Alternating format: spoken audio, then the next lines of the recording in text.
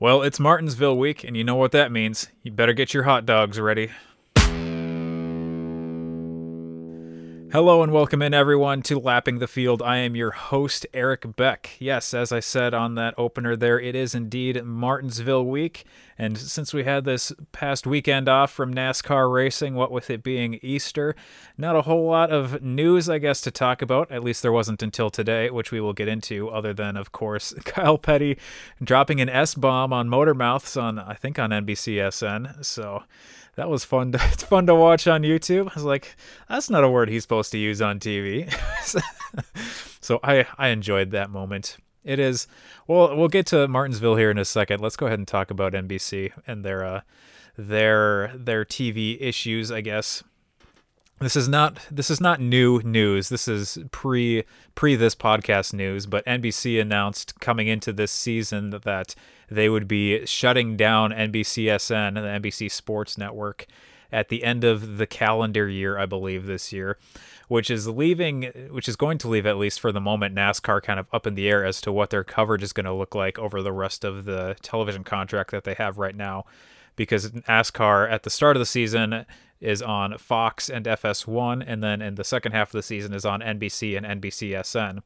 So whenever NBCSN shuts down, they're going to have to figure out where half of the NBC NASCAR schedule goes to be aired. So the likeliest, I looked this up recently, it doesn't look like there's been any new information so far, but the likely guess that people feel is that NASCAR is going to move over to the USA Network, which is also apparently owned by NBC Universal. So if that is the case, NASCAR's broadcast will be there. NASCAR has said that they're not interested in having their actual race coverage broadcast on a streaming service. They would rather be on TV than on a streaming service, at least with regards to the Cup Series. So any of their other episodes or something like Motormouths, which is on NBCSN, is not gonna.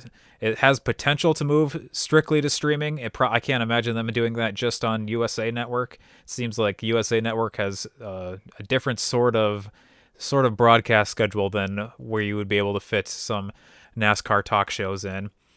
But all that to say, if you're looking at canceling a show on NBCSN because someone dropped a swear word that they weren't supposed to be saying, it might not really matter that much since you're shutting down the entire network at the end of the year.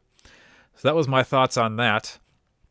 But it does have a tie-in into what will be happening this coming weekend now that the NASCAR is headed to Martinsville, Virginia for a Saturday night race there in Martinsville under the semi-new lights down there in Martinsville, where they'll actually be able to run at night because they actually have lights now. This will be the first regular season race that is shown on a cable network. This weekend's race is on FS1, not on Fox, so it will not be on broadcast. It will be on cable, which is a pain in the behind for those of us who do not have cable and are solely able to watch NASCAR via broadcast TV. This is a thing that I have had issues with for the 20 plus years that I've been watching NASCAR since I was 7 years old or 8 years old or whatever. Is that for those of us who don't have cable, we can't watch like half of the NASCAR schedule, and some of the races are fairly significant races, or some of the races are races that I want to see. So I understand that NASCAR is still a niche sport. It's not as widely viewed as other sports in the United States. So I understand that it is not always available. That doesn't make it any less of a pain for me trying to watch all these races. And now moving forward with NASCAR not going to be on NBCSN because NBCSN isn't going to exist anymore. And with the NHL having just signed new contracts with ESPN, I'm curious moving forward through the rest of this contract, not just the NHL, the NFL has also signed new TV contracts that are big money to continue airing on broadcast TV. So I'm curious moving forward how NASCAR's future TV contracts will affect where NASCAR races are viewed and what sort of continuing broadcast vision or where people are able to watch these races moving forward. And I really, really wish they would just show them on broadcast TV, because there are a lot of times when the alternative to what you're seeing, like you could be watching a NASCAR race, or instead we're watching paid programming, which I'm just like, can we please just, no one's watching the paid programming. I'm pretty sure more people would watch the NASCAR race. So that is my NASCAR on cable soapbox. So we'll maybe revisit that if we feel the need.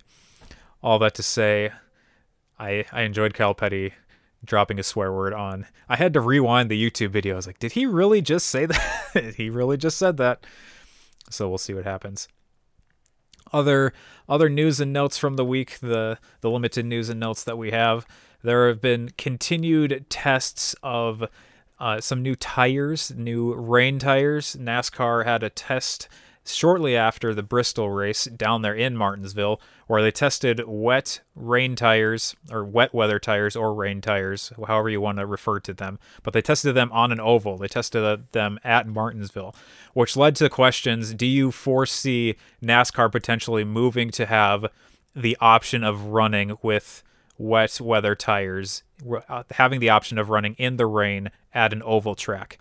This is a thing where NASCAR didn't for a while run in the rain on road courses, the few road courses that they ran, and it was a more recent development that is in the NASCAR history that they have been running rain races on road courses now, and that has a little more of an impact now that NASCAR has 7 road courses on their schedule this season, and it's a debate that I'm curious about. I don't necessarily have an issue with them running in the rain if they're able to. There are a lot of times I ranted about this last week with the weather, where you wish that they would be able to get races in on the day that the race is scheduled. And if there is a way for them to race in the rain on an oval track, it would be an interesting thing to see. So the debate I saw, which was on that episode of Motor Mouths, was about this is not really a skill that's the two former drivers on that show felt that current NASCAR drivers need, is to be able to race in the rain on an oval, whereas that is a part of basically every motorsport that runs on road courses. They will run in the rain on road courses. So moving forward, it'll be interesting to see what happens. It wasn't even like they had to spray the track down with water, so I was like, how is that even really a great comparison between what the tire will do in the rain versus just having a track that's kind of wet because you took a water truck around and sprayed the water down on the track. So we'll see what happens with that. It's actually interesting. I have been to 2 NASCAR races in my life. I mentioned the Las Vegas race in the first episode. I've been to Las Vegas. The other place I've been is to Martinsville, where they're headed this weekend. So the race that I went to back in 2007 did have a rain delay in it. There was like 15 minutes of rain, and then it took them 45 additional minutes to dry the track, so it was like an hour-long rain delay. And this was back when Martinsville didn't have lights, so they needed to get races in before sundown so that the drivers could actually see what they were doing. They're in a different situation now that they're actually running a night race at Martinsville. But it was an issue back in the day.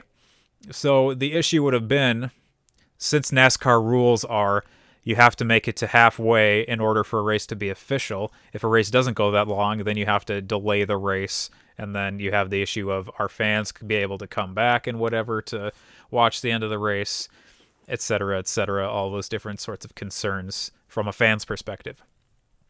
So in situations like that, I would be curious to see them continue to be able to race in the rain. The other funny part of that is that 2007 Martinsville race, for those NASCAR fans who remember that long ago, that was the second race with the car of tomorrow. It was one of the now former generations of NASCAR cars, as they were sort of beginning to integrate that new car that had a giant fin on the back instead of a spoiler.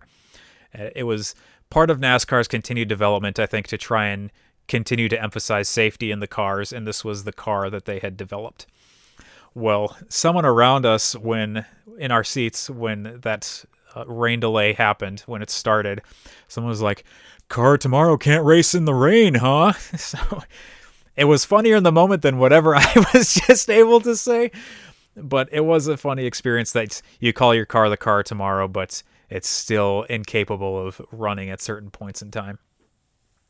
So speaking of different generations of cars, the other news that there is to break here that I'm breaking news.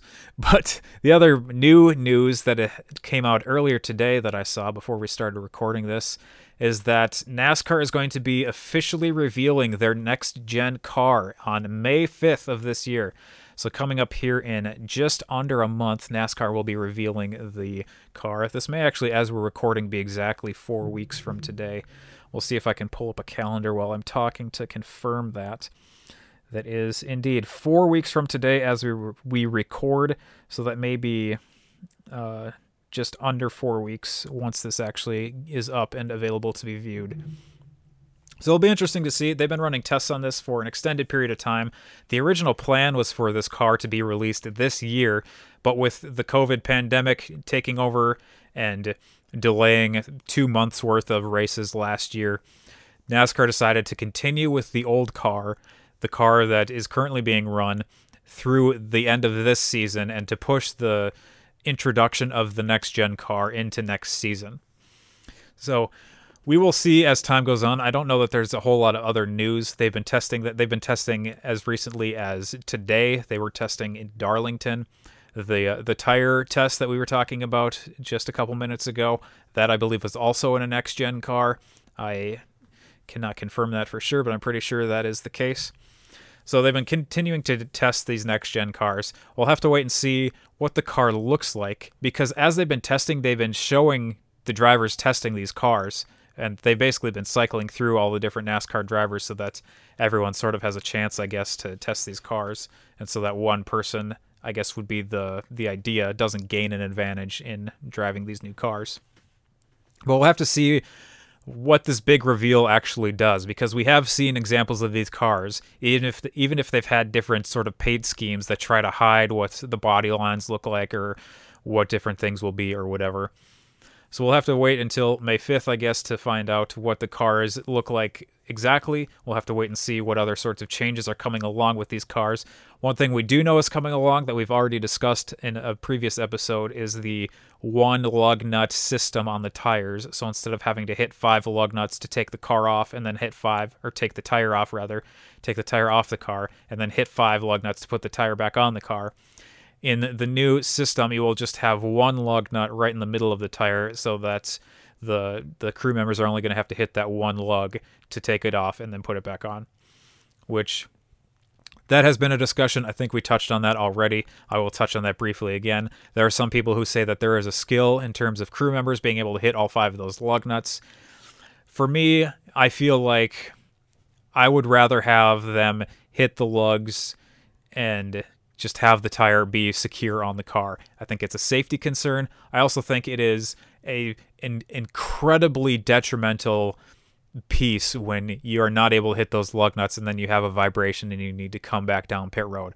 I understand that there is a natural penalty for something like that happens, which I guess should be implemented. But now I actually have experience of having driven a car where I had a loose lug nut. Like, literally, I didn't put the tire on correctly, or I didn't tighten the lug nuts enough, so my lug nut would, it literally sheared that little piece where it connects off of the car. I had to put an entire new thing on it last summer. And it was freaking freaky, driving down the highway doing 70 or whatever. And I was just doing 70. These guys are pulling twice that at least at all these different tracks. So I would rather just have the tire secured to the car and be able to move on with that. That is the one piece that I know for sure about this next-gen car. As the car is revealed a month from now, we will continue to discuss the new pieces of what this car will look like and what this means for NASCAR in the future, starting with next season. So, with all that said, we're going to go ahead and break early here, and then when we come back, we will just be talking about this Martinsville race coming up. We don't have any updates to the points we'll be talking about. We don't have any results to look at, so we will just be looking at the Martinsville race coming up here on Lapping the Field.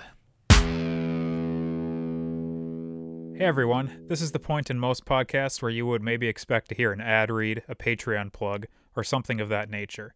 While that may be something that ends up being integrated into this podcast in the future, I'm more concerned at the moment with getting this podcast up and running. So, no ads, no Patreon, but if you do want to find out more about this podcast or any other project I'm involved in, head over to ericbeckmedia.com. That's ericbeckmedia, all one word, .com. Now back to the show. And we are back here on Lapping the Field, and we are talking Martinsville. Now, as has been seen so far this season, we've had fans at the tracks, and fans once again will be at the tracks here in Martinsville. If I remember correctly, last season they weren't able to run at Martinsville as early as they wanted to because Virginia had one of the stay-at-home sort of policies where you couldn't have sporting events or any other sorts of things happening in the state. That is not the case this year. There will be fans in the stands. And as I said in the opener, those fans are going to be hoping and praying, I guess, that they're able to get some of those famous Martinsville hot dogs. When I went to Martinsville in 2007, I had a Martinsville hot dog before I knew that it was like a thing that was like the famous Martinsville hot dogs.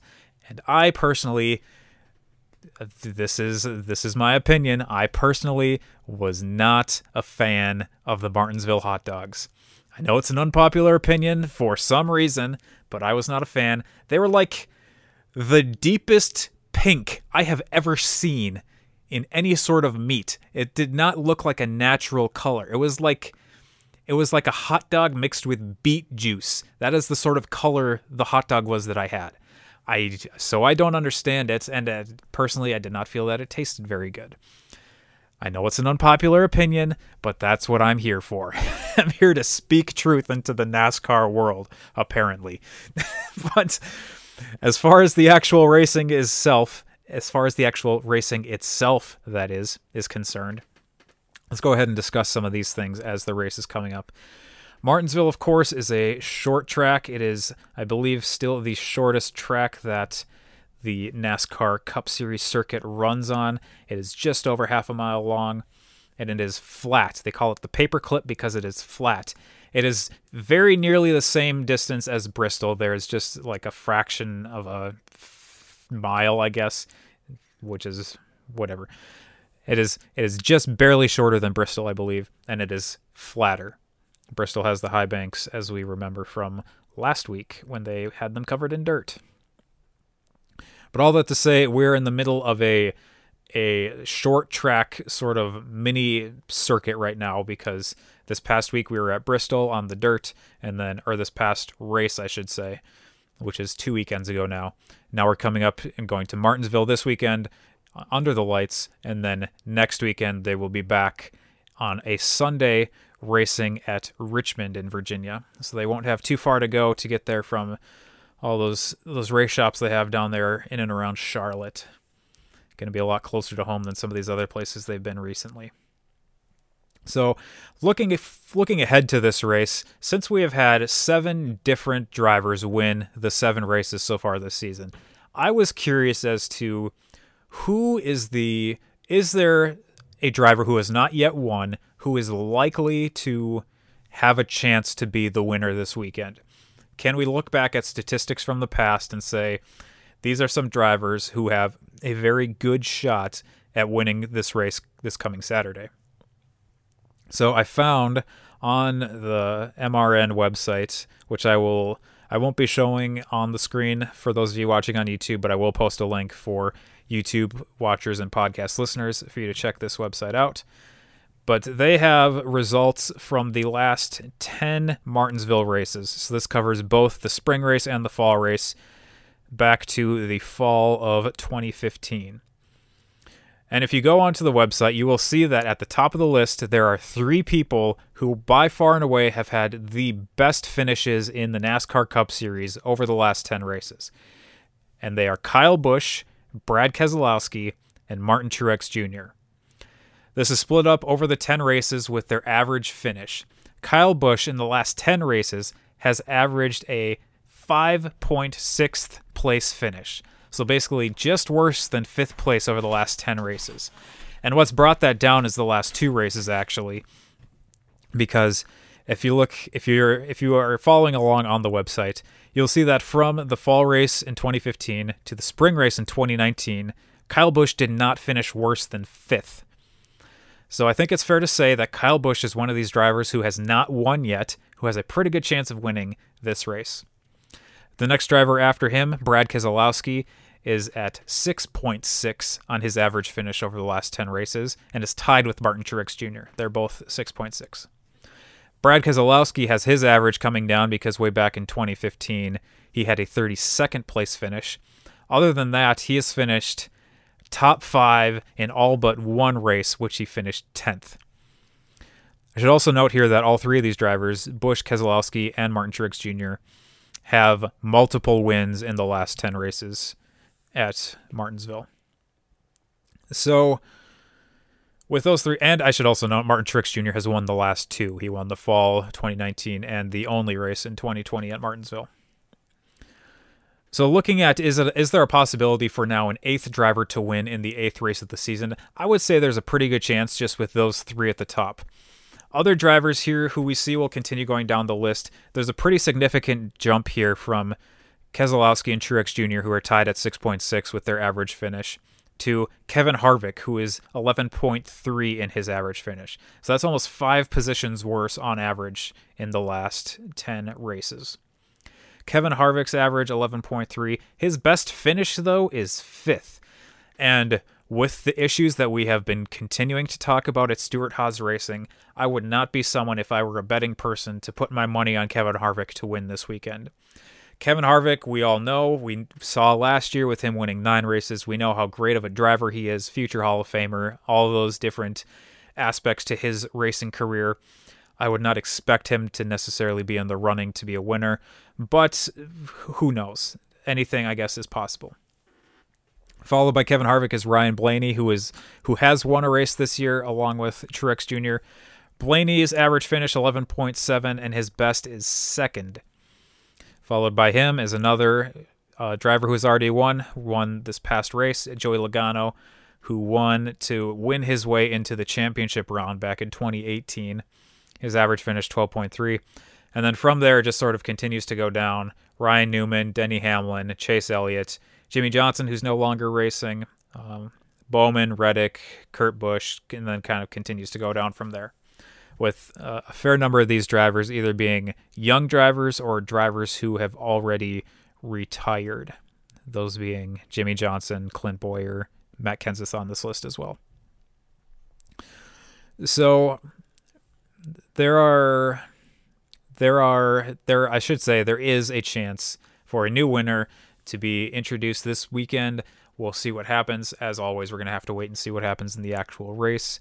If we were picking the people who should win the races just based on what is on paper, a lot of these drivers already would not have won races or would have won races. Whatever I'm trying to say, you wouldn't have picked Michael McDowell to win when he did and the Daytona 500. People expected Christopher Bell to win, but not where he did. People know the possibility that William Byron could potentially win a race. Maybe didn't expect him at Homestead. So as you continue along that list, there have been some surprises, and so you need to run the races to actually see what will happen. So as far as drivers who you would expect to have a chance to win here, you would expect Kyle Busch to have a chance, Brad Keselowski to have a chance, and then drivers who have not yet won at Martinsville, or at least not in the last 10 races, Denny Hamlin and Chase Elliott are sort of in that 13 or so average finish position. You would expect these two drivers to have a chance to win at some point this season. Whether that happens this week or not is yet to be seen. And this is a thing we talked about last week. This is a question about how many drivers will actually have a chance to win this year. Because as we discussed, this is now the 5th time in NASCAR history that the first 7 races have been won by 7 different drivers. And if we go back to 2000, there were 10 different drivers who won the first 10 races. I'm going to go ahead and pull up the 2000 NASCAR schedule just to go back over and see. Because if I'm remembering correctly, in 2000, there were 10 different winners in the first 10 races. Whoa, that is a very old-looking ESPN webpage. All right, we're back. We lost some footage there. Hopefully we're able to stitch this together. For those of you on audio, it probably will not be as abrupt as those of you watching on video. But we're going to have to wrap up here a little quicker than we'd maybe like to, or quicker than I would like to. we're going to go back here. We're going to try and look at who won all these races, if I can find a website where it has the results. But what I was saying is that, if I'm remembering correctly, on one of these Fox broadcasts, they said that in 2000, there were 10 different drivers who won the first 10 races. But then if I remember correctly, there were only 13 different winners. So after those first 10 races, there was a whole lot of repeat winners over the next... Why are you not showing me the winners? Here, is this it? Results. Perfect. Winning driver. So let's take a look at this. 1, 2, 3, 4, 5, 6, 7, 8, 9, 10 different drivers. And then the first repeat winner was Dale Earnhardt Jr. Very interesting. So after that, we have Matt Kenseth. Did Matt Kenseth win in the first 10 races? No. So we have 11 of the first 12 were different drivers. And then we've got repeat winners. Did Jeremy Mayfield win more than one race this year?